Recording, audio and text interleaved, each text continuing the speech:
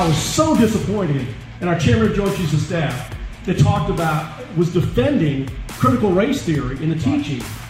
Because if he really did read Karl Marx, which I frankly don't believe, if he read Mayo, he'd understand these things. That these are not some kind of brain surgeon stuff. He used to use a term called Gnosticism, or some kind of secret knowledge. There really isn't. The idea is just to break things down. Break them down, criticize, criticize, criticize.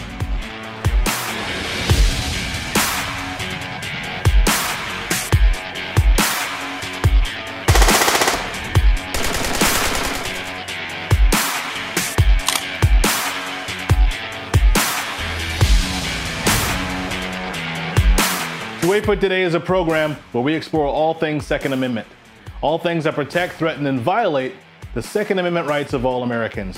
My name's Zoe Warren, and I'm the host of 2A for Today. Today, we have an interview with Colonel Bill Connor. Colonel Connor is a Christian, a devoted family man, and he's been married to his lovely wife, Susan, for over 30 years. And they have 3 children. He and his family live in Orangeburg, South Carolina, where he is the owner and lawyer of Bill Connor Law Firm, LLC.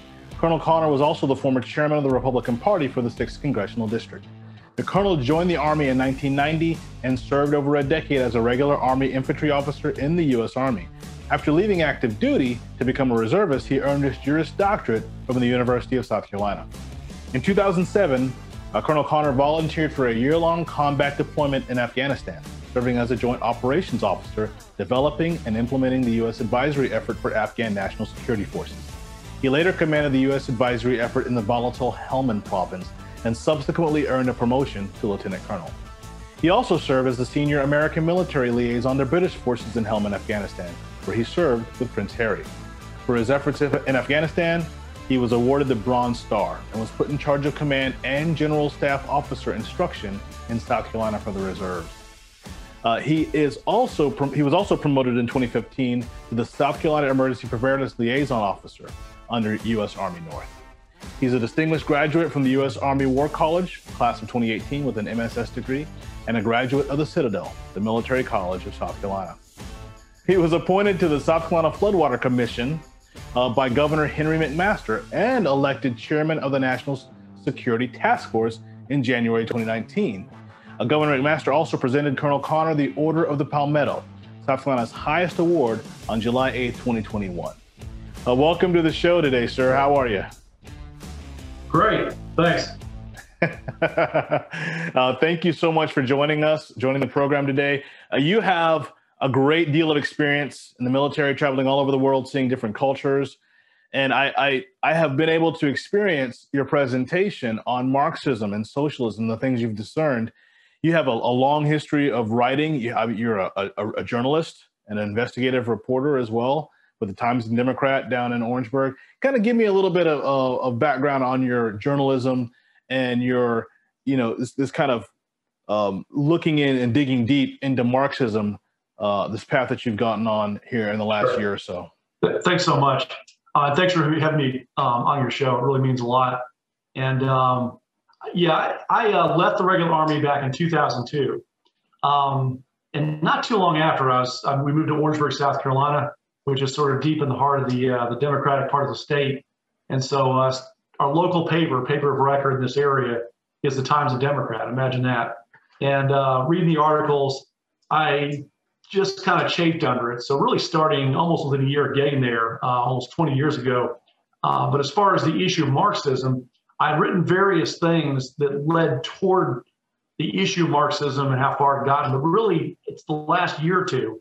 In fact, a man that really got beyond this was Pastor Vadi Bakum. And hopefully people can remember him. I mean, incredible preacher. I don't know if you know him, but he's got his PhD from Oxford and is in Zambia now as a missionary and also runs a university there. I mentioned that because when I started listening to Vadi Bakum, just an incredible story. Of course, background story, grew up in LA, African-American son of a single mother, Buddhist at the time. And apparently they had an uncle who'd been a drill instructor at Parris Island, got his life going. I mention all that because he really dug into critical race theory. And I started listening to him. And then I started really digging in a year or two ago.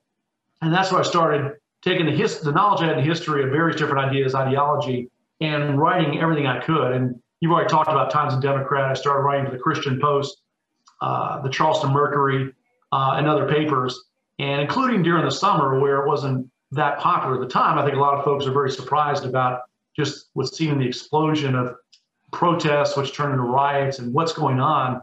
And listening to Buddy Bacham, studying the issue, always loving history. I was a history major in school. You know, it's a lot of what I did in the War College. Love reading history. Started tying everything together ideologically and then just historically of what built into what we're seeing today. Yeah, that's really, really good.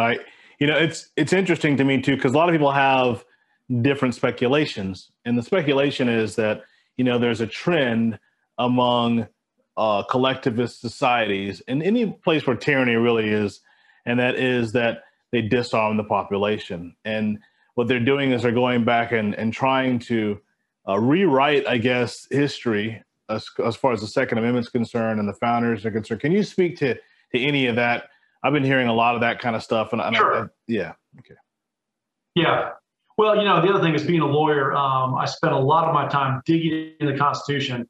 What's interesting is in law school, the required Constitution course really leaves out a lot. All lawyers get the same course. They start with Marbury versus Madison, and they learn about case law leading up to where we are now without ever digging into the Federalist Papers. You know, where did the ideas come for the Constitution? What did things mean? That's not part of what lawyers and judges get. So I'll tell you that right now. It's something very important because it delves right into the issue you talked about and sort of the two worldviews I mentioned when I spoke to your group. You know, going back to just before the French Revolution, you had a guy named Jean-Jacques Rousseau and some of his ideas about man being a blank slate. And this whole idea of men in a materialist sense, of which eventually with Charles Darwin, the idea is we really are just material. We're solely affected by our society. You have one view, and therefore, if you can have elites that collectively form society, they can form men into that image. That is a view that went back even before Marx. For our founders, they're revolutionaries, but they're revolutionaries toward the traditional Christian view, Judeo-Christian view of the sin nature of man, that we're all born to sin. We come toward Christ. We accept his forgiveness, but even though forgiveness, we still have to keep repenting of sin, and we have a sin nature. And therefore, throughout history, what it's shown us is that sin nature can't handle power. You know, Lord Acton, who was British at the time, made a great saying, which is power corrupts, absolute power corrupts absolutely. And the founders understood that because of their Christian worldview, their Christian understanding of man, but also the idea that man has a spark that's different from all other species, animals, that we are made in the image of God. And it's so important because that was what the Declaration told the world. We hold these truths to be self-evident, that all men are created equal. That didn't mean we're all the same physically as far as short, tall. What it meant is that we are made in the image of God equally. We have the same equal legal worth.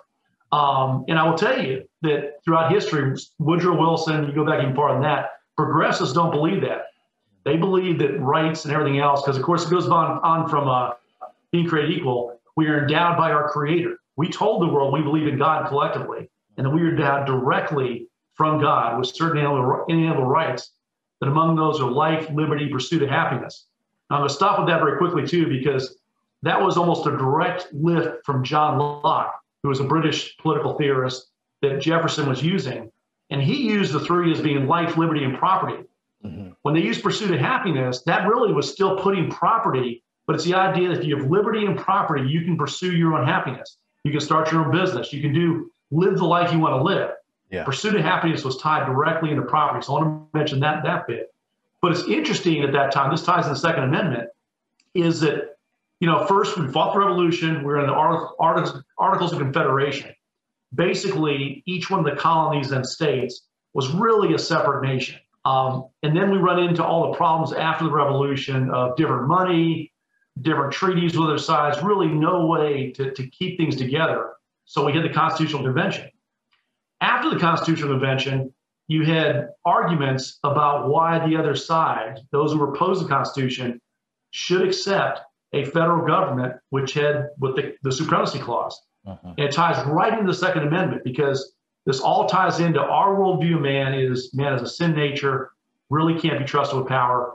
The Constitution breaks power among the federal government. So you got the three branches, and even within the first branch, you got the House and Senate, all these checks. And then the second check, which is the dual sovereignty. The states have general police powers and sovereignty. The federal government has enumerated power sovereignty. And it was really a first of its kind, that kind of federated system. But the idea was, again, to keep, they'd seen what the abuses in Europe, they left the tyranny of all these, the monarchs, where they had state churches, which controlled everything. We didn't want that, but they also had monarchs that trampled on their rights.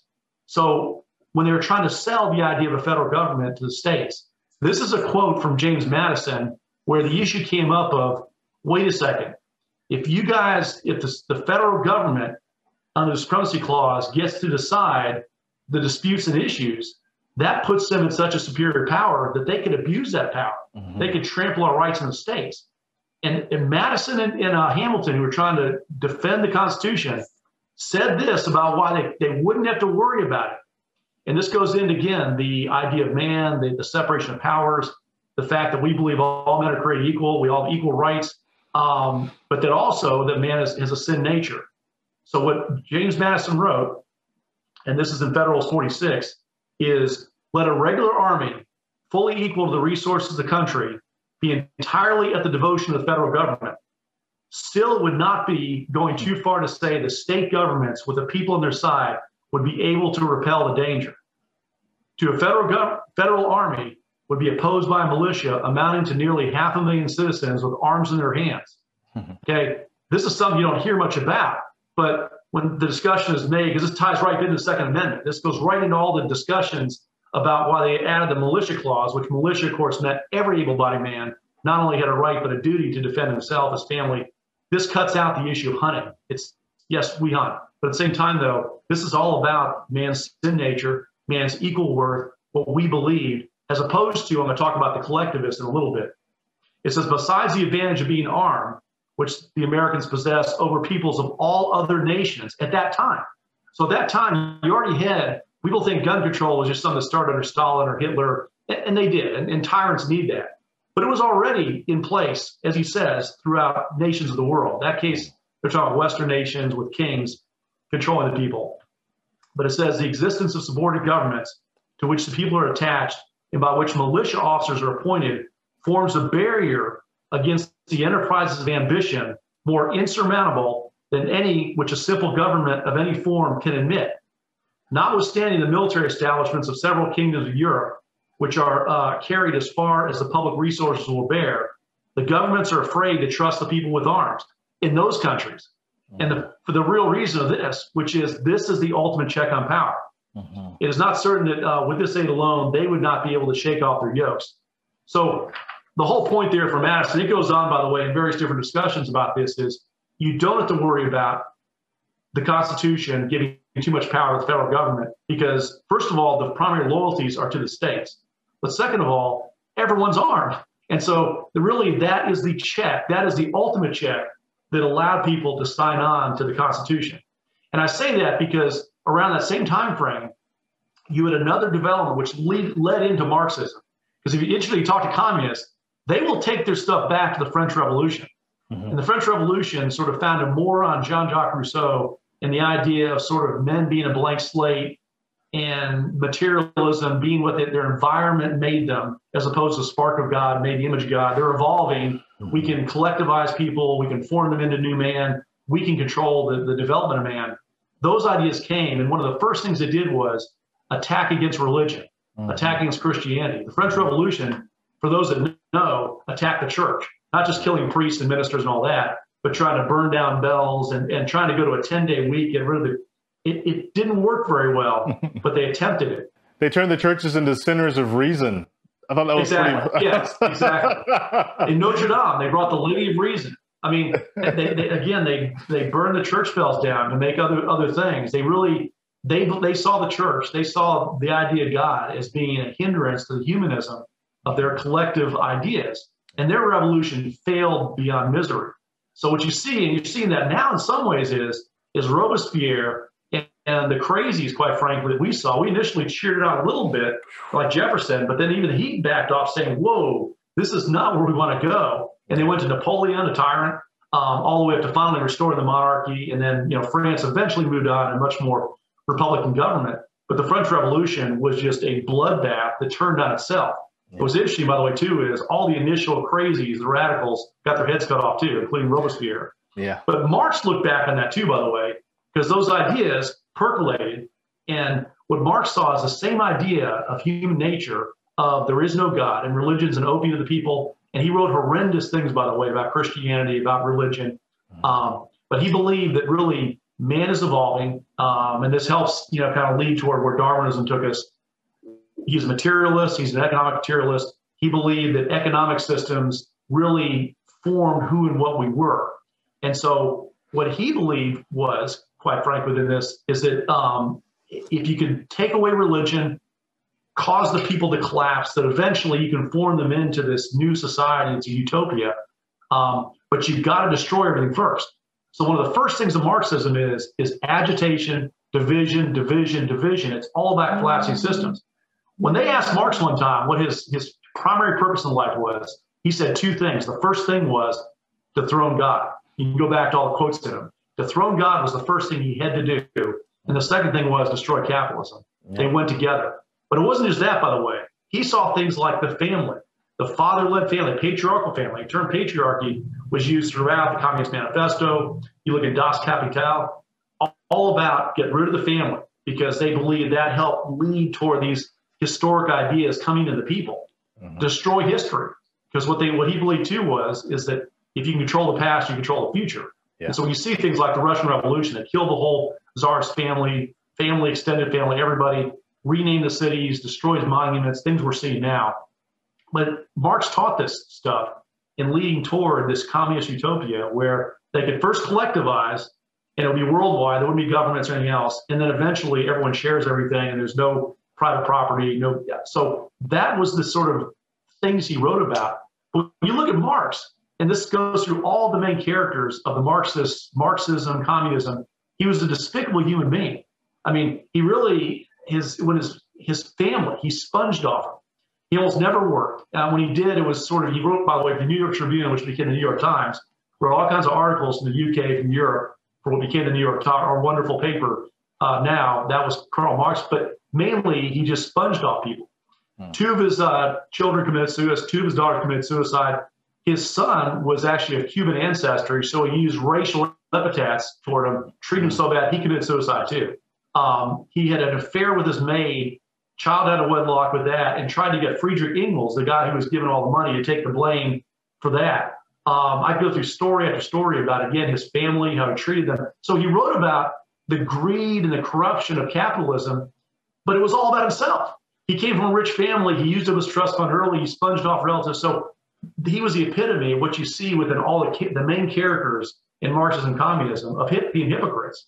But their ideas was that they could develop, again, an elite that could destroy what we have in society now. They believe is causing all the problems, set up a new society, and man would change. He would evolve into this new sort of dynamic.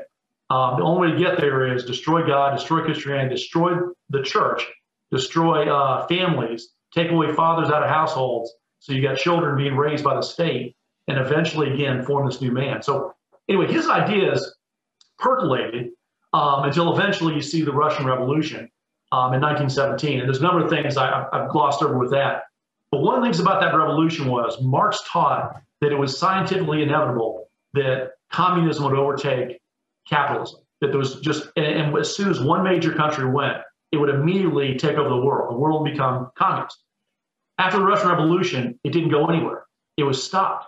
And they had these groups throughout different European countries that were just shocked into, wait, Marx told us that as soon as people were class conscious, a major country comes, it's going to all go to communism. What's going on here?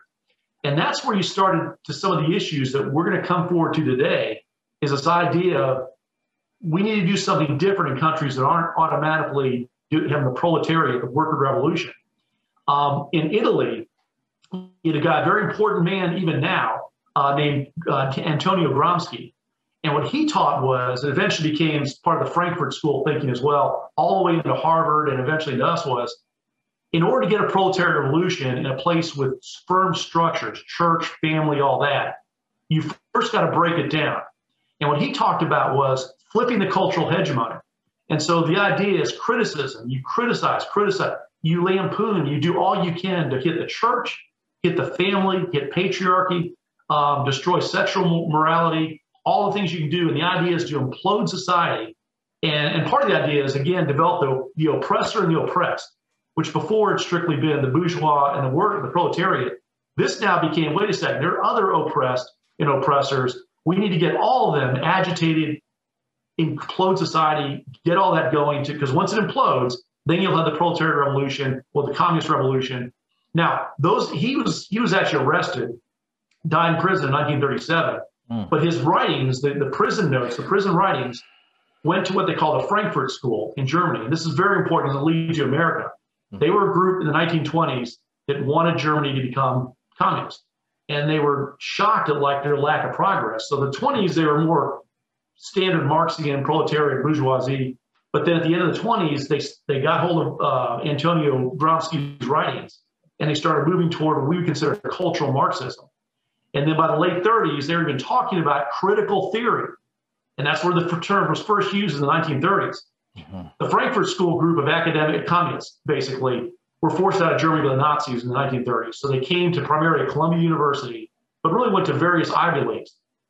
One of the members was a guy named Herbert Marcuse. And if you really study the left to this day, he's called the father of the New Left. And he wrote this book in the early 1965 called Repressive Tolerance, where what he argued is it's the Gramscian thinking about flipping the cultural hegemony is true tolerance is suppressing speech from the right, suppressing actions from the right, so pushing the right down because they're the oppressors. Equity. And it means pushing up the other side.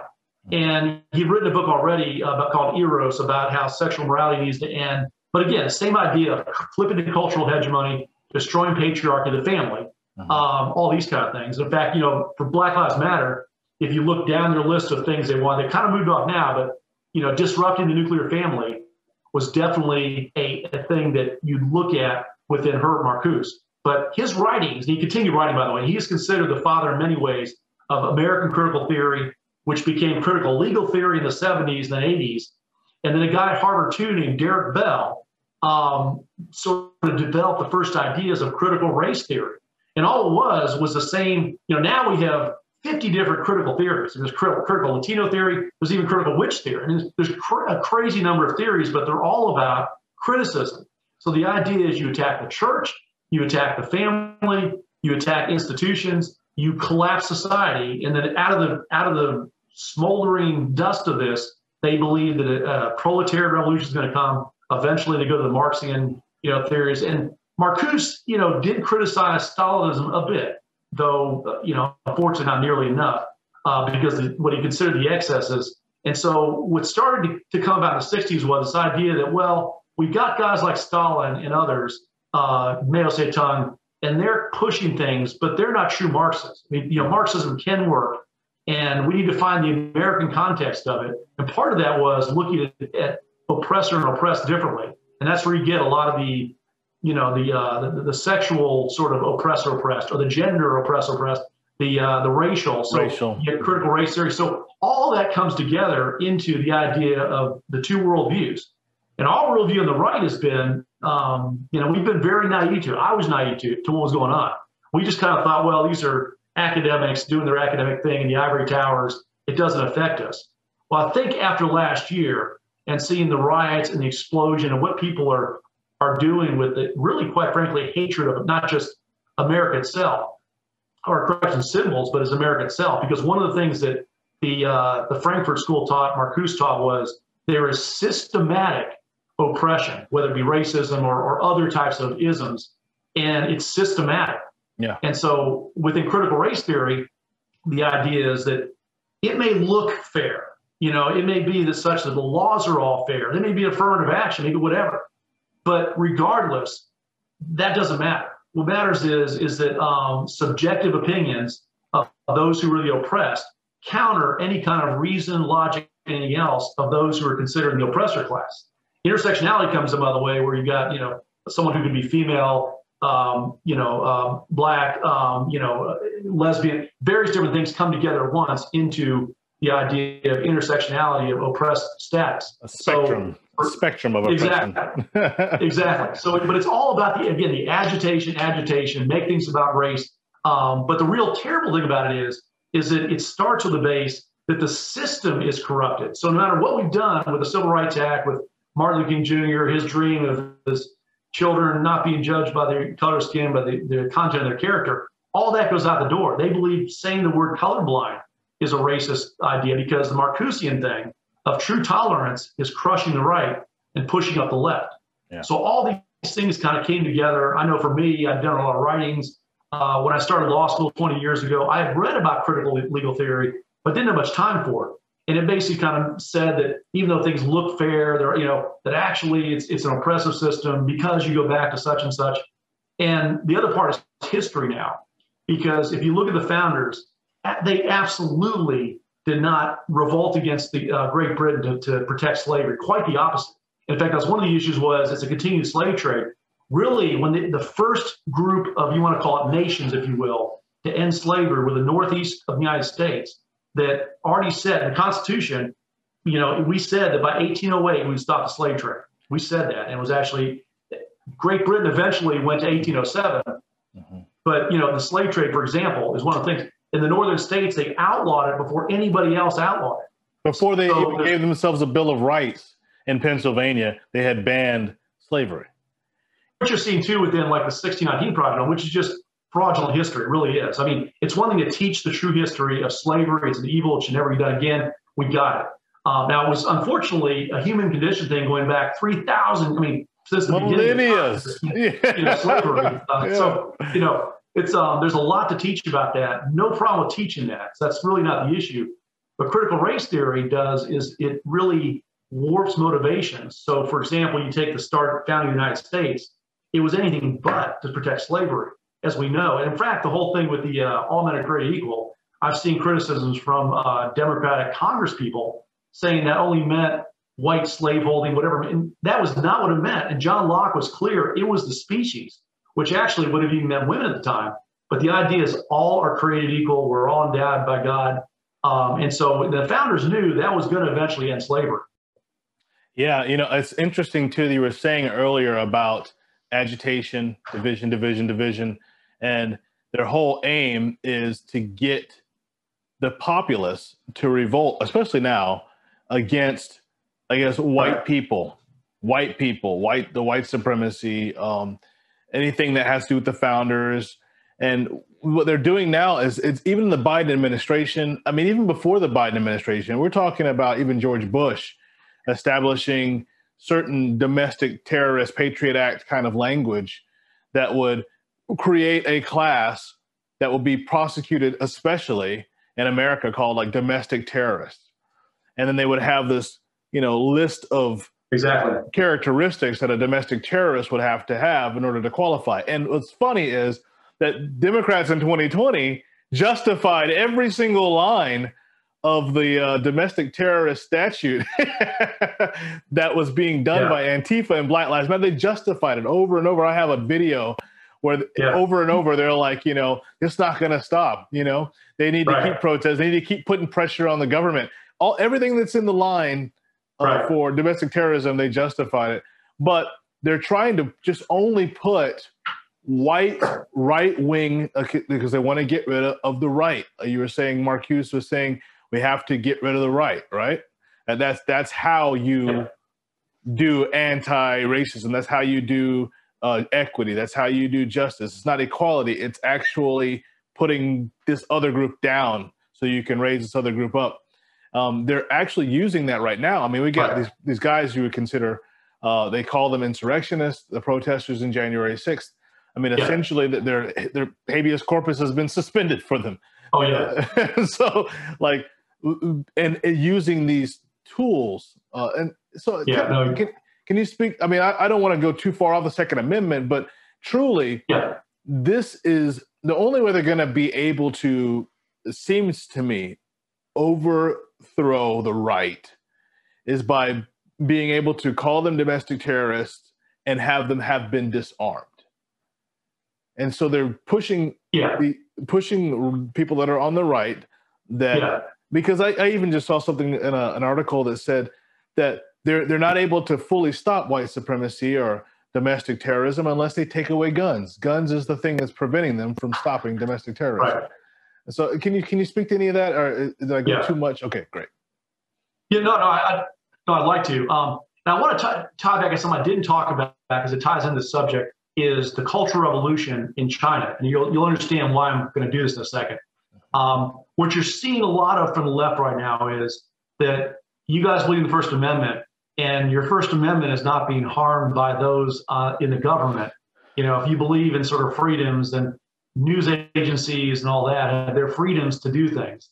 And because we're seeing a lot of the attacks on, by the way, is through corporations, through big tech, through the media, which technically would be conceived of as being sort of private entities. Though, of course, we know there's a lot of coordination with the Democrats. Yeah. The Cultural Revolution is interesting. It started in 1966.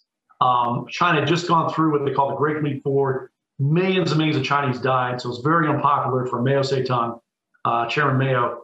And allegedly, the students in Peking and students throughout the country became Patriot Guards. And that was the impetus with this whole thing of destroying the past, humiliating anyone who wasn't thinking correctly. And the way it was helped by Mao is he gave orders to the police: stand down, don't do a thing, let them go. They killed millions and millions of people. They destroyed all this history in China.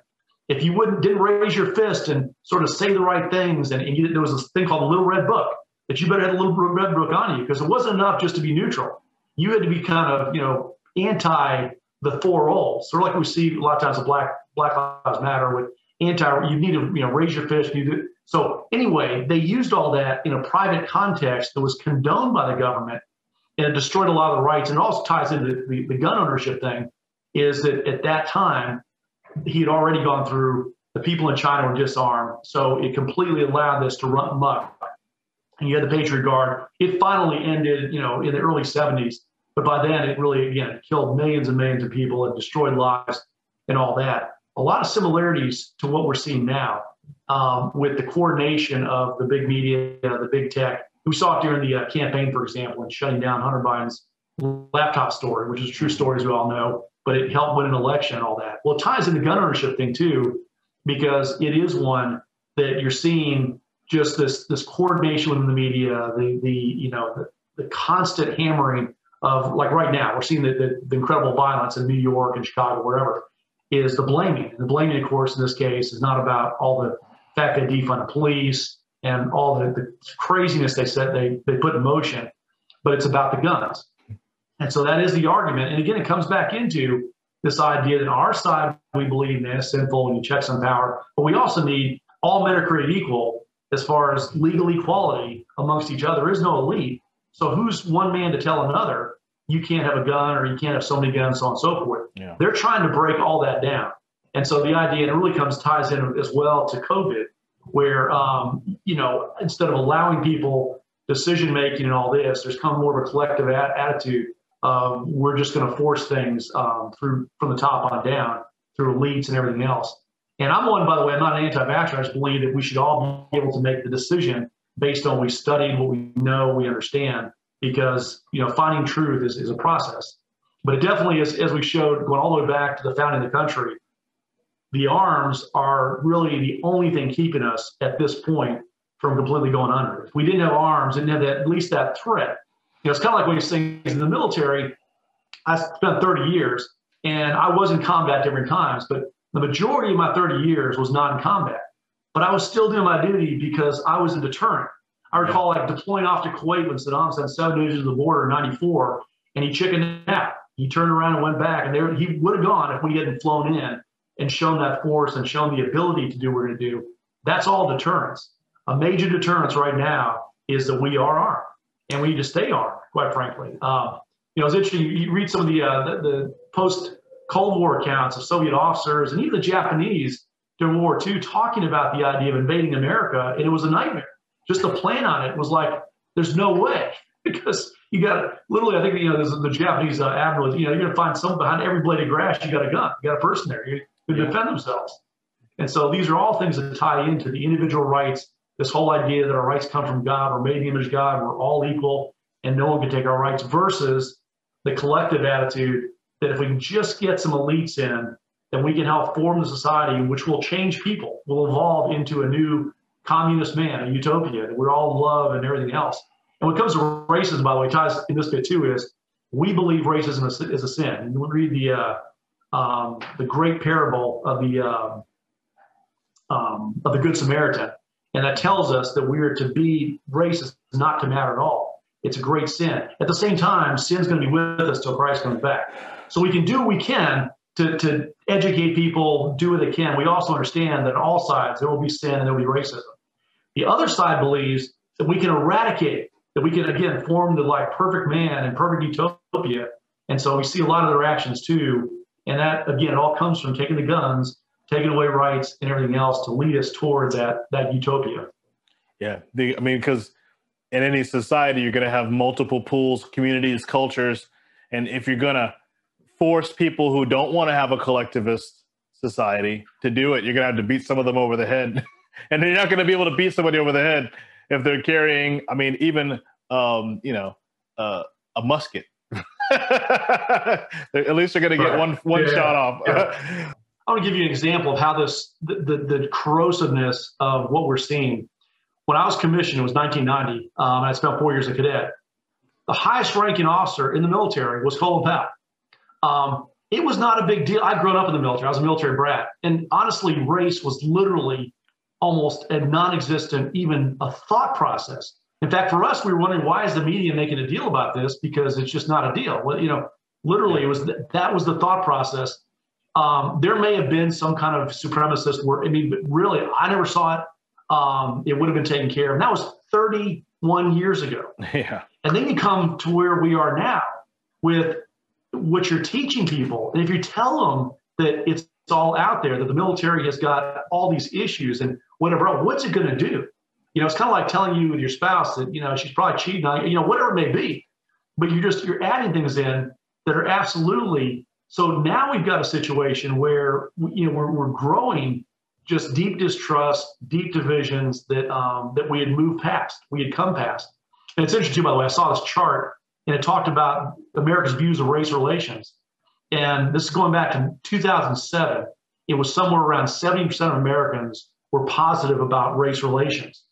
Within, as I recall correctly, I go by memory here, it was like 6-7 years later, it was down to 40%. So it's like you're moving forward, our society's moving forward, we're coming together, but then what's happened since that time with Ferguson and all these various different things, these various groups that are sort of been influenced by Marcuse, the Gramscian thinking. By the way, the guy who translated Gramsci in Commentaries for America was Pete Buttigieg's father in the 1970s. Little tidbit. Yeah. They call them red diaper babies, but he's one of them. So you've got that infiltration that came in our schools that, things may look good, and Colin Powell may be the chairman of Joint Chiefs of Staff and all this, but actually, the system is all rigged against you. You can't succeed unless you destroy the system. The whole system is white supremacy. It was designed in order to give advantage to the children of the white supremacists. And so therefore things like competition and meritocracy, math, those things are all white supremacy. It's really ridiculous. But I think though, truly, if we can get to the place where we can really bring the Second Amendment back up to, I think, the honor that it's due. And I don't think the Second Amendment gives us any rights. I believe God gave us our rights, and the Second Amendment just recognizes those rights and protects it. And I think the one part of that Second Amendment that's not really, I don't think, communicated that well is it was not necessarily about my right to be like Charles Bronson or Clint Eastwood and carry my .357 Magnum and dare to make my day. It was actually my duty by God. The Bible says the second greatest command is to love your neighbor as yourself, right? So that would mean I'm duty bound by God if I see my neighbor in trouble to help them, if I would help myself. If I would defend myself, then I need to defend them. That's what the militia was about. It was about the community being secure. It was about us making sure that marauders and thieves, whatever, don't come in and just take advantage of our women and children and our neighbors in general. And so I've been essentially preaching the Second Amendment this way, that our founders wanted to protect our ability to do the second great commandment, because it's a violation of my conscience to have to watch my neighbor be beat over the head by communists, like, Kyle Rittenhouse, to have things destroyed that belong to other, and not be able to protect them. Because if it was happening to me, I would protect myself. So I'm duty bound by God to obey the second greatest command and to love my neighbor as I would myself. Right. It's like that mindset's been lost from our culture now. If we can do you want to speak to that at all, or what are your thoughts? No, I first of all just agree with you completely, and I do. Again, I go back to the real thing in this is spiritual when it comes down to it. That Marx said that he wants to dethrone God. In the end, that's the first thing he said before capitalism is. This is all about the hatred of God. God says, do not love the world or things in the world. Doesn't mean it's creation. It means the world system. So the world system is going to be against us. And we see that in a lot of things that are going on. But you're exactly right. That part of the idea, the reason I joined the military wasn't to go out and kill people. It was to defend who we are, the nation I love. And that's exactly what, for me, Christ said, great love, no man in this, that he gives his life for his friends. I mean, to us, that's why we're serving. That's why, folks gave their lives. It was not about, killing hatred. It's interesting watching the left too, because you got the group MFAC, who, I'm all for their rights to bear arms, but because it's a minority group that's, very passionately there's all kinds of praise on that sort of thing. Of course, someone needs to teach them about accidental discharges, because that's been a major issue on it. But we're not against, like, their rights are fine, but don't be hypocritical and say, okay, that's great, but other people holding weapons and doing it responsibly. That's the piece that this does tie directly into Christianity. I also believe, by the way, too, that the Bible is very clear about my duty as a man is protector and provider. I'm very disturbed about this idea of the draft for women, because that's a whole separate thing. It's moved us into a new sort of anti-biblical idea that we don't need it, and we are to protect women and children. And it's wholly unnecessary. I mean, okay, I am not anti-military by any stretch of the imagination. I am concerned about anti-constitutional acts that are being done. Like, I believe sometimes that we will allow politicians to violate the Constitution out of necessity for the hour, right? And so I think we're at that point now where, like, the United States, the Constitution gives Congress the right to raise money and in order to raise an army, right? Not necessarily maintain. It does say maintain a navy, and I'm not against it. Every 2 years, that was a check on power too. You're exactly right. Every 2 years, so Congress could end the standing regular army within 2 years. And so the issue still remains that we are supposed to be the militia. We're the defensive front on the home front. There was no, the National Guard doesn't even apply, because the National Guard goes overseas. I mean, the militia was purely defensive.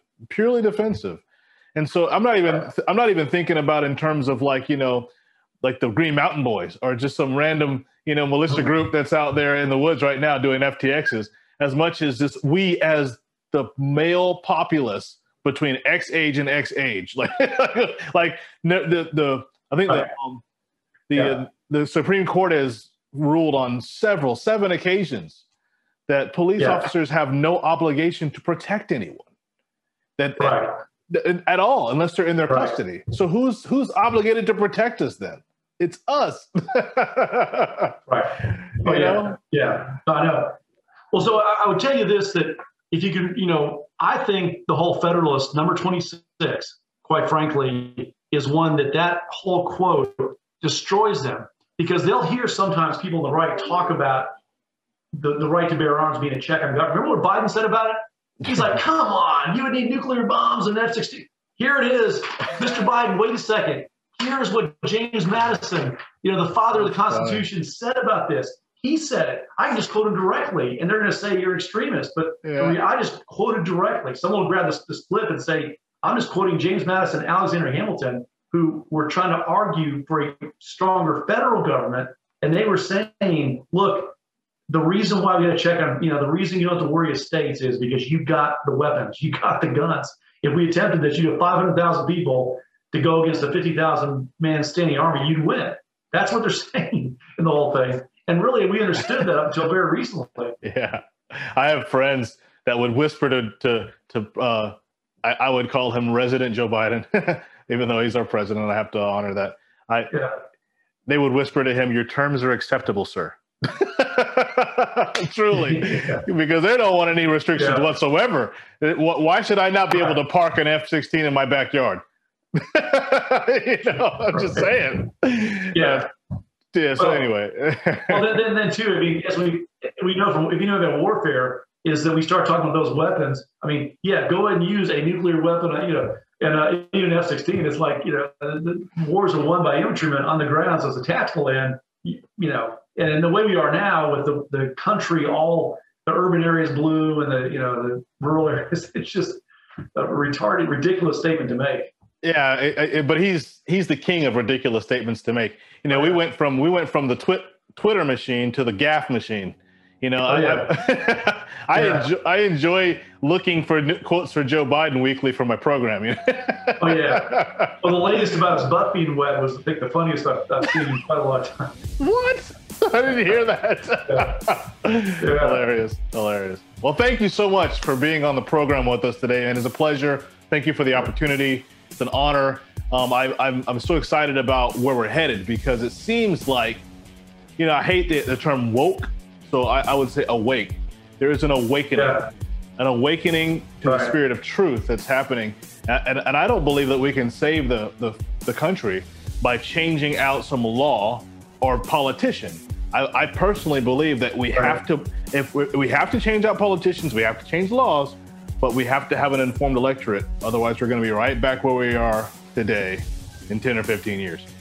So thank you so much for joining in the fight to inform the populace and help other people to enter into the truth that you have been given from God. So thank you so much, brother.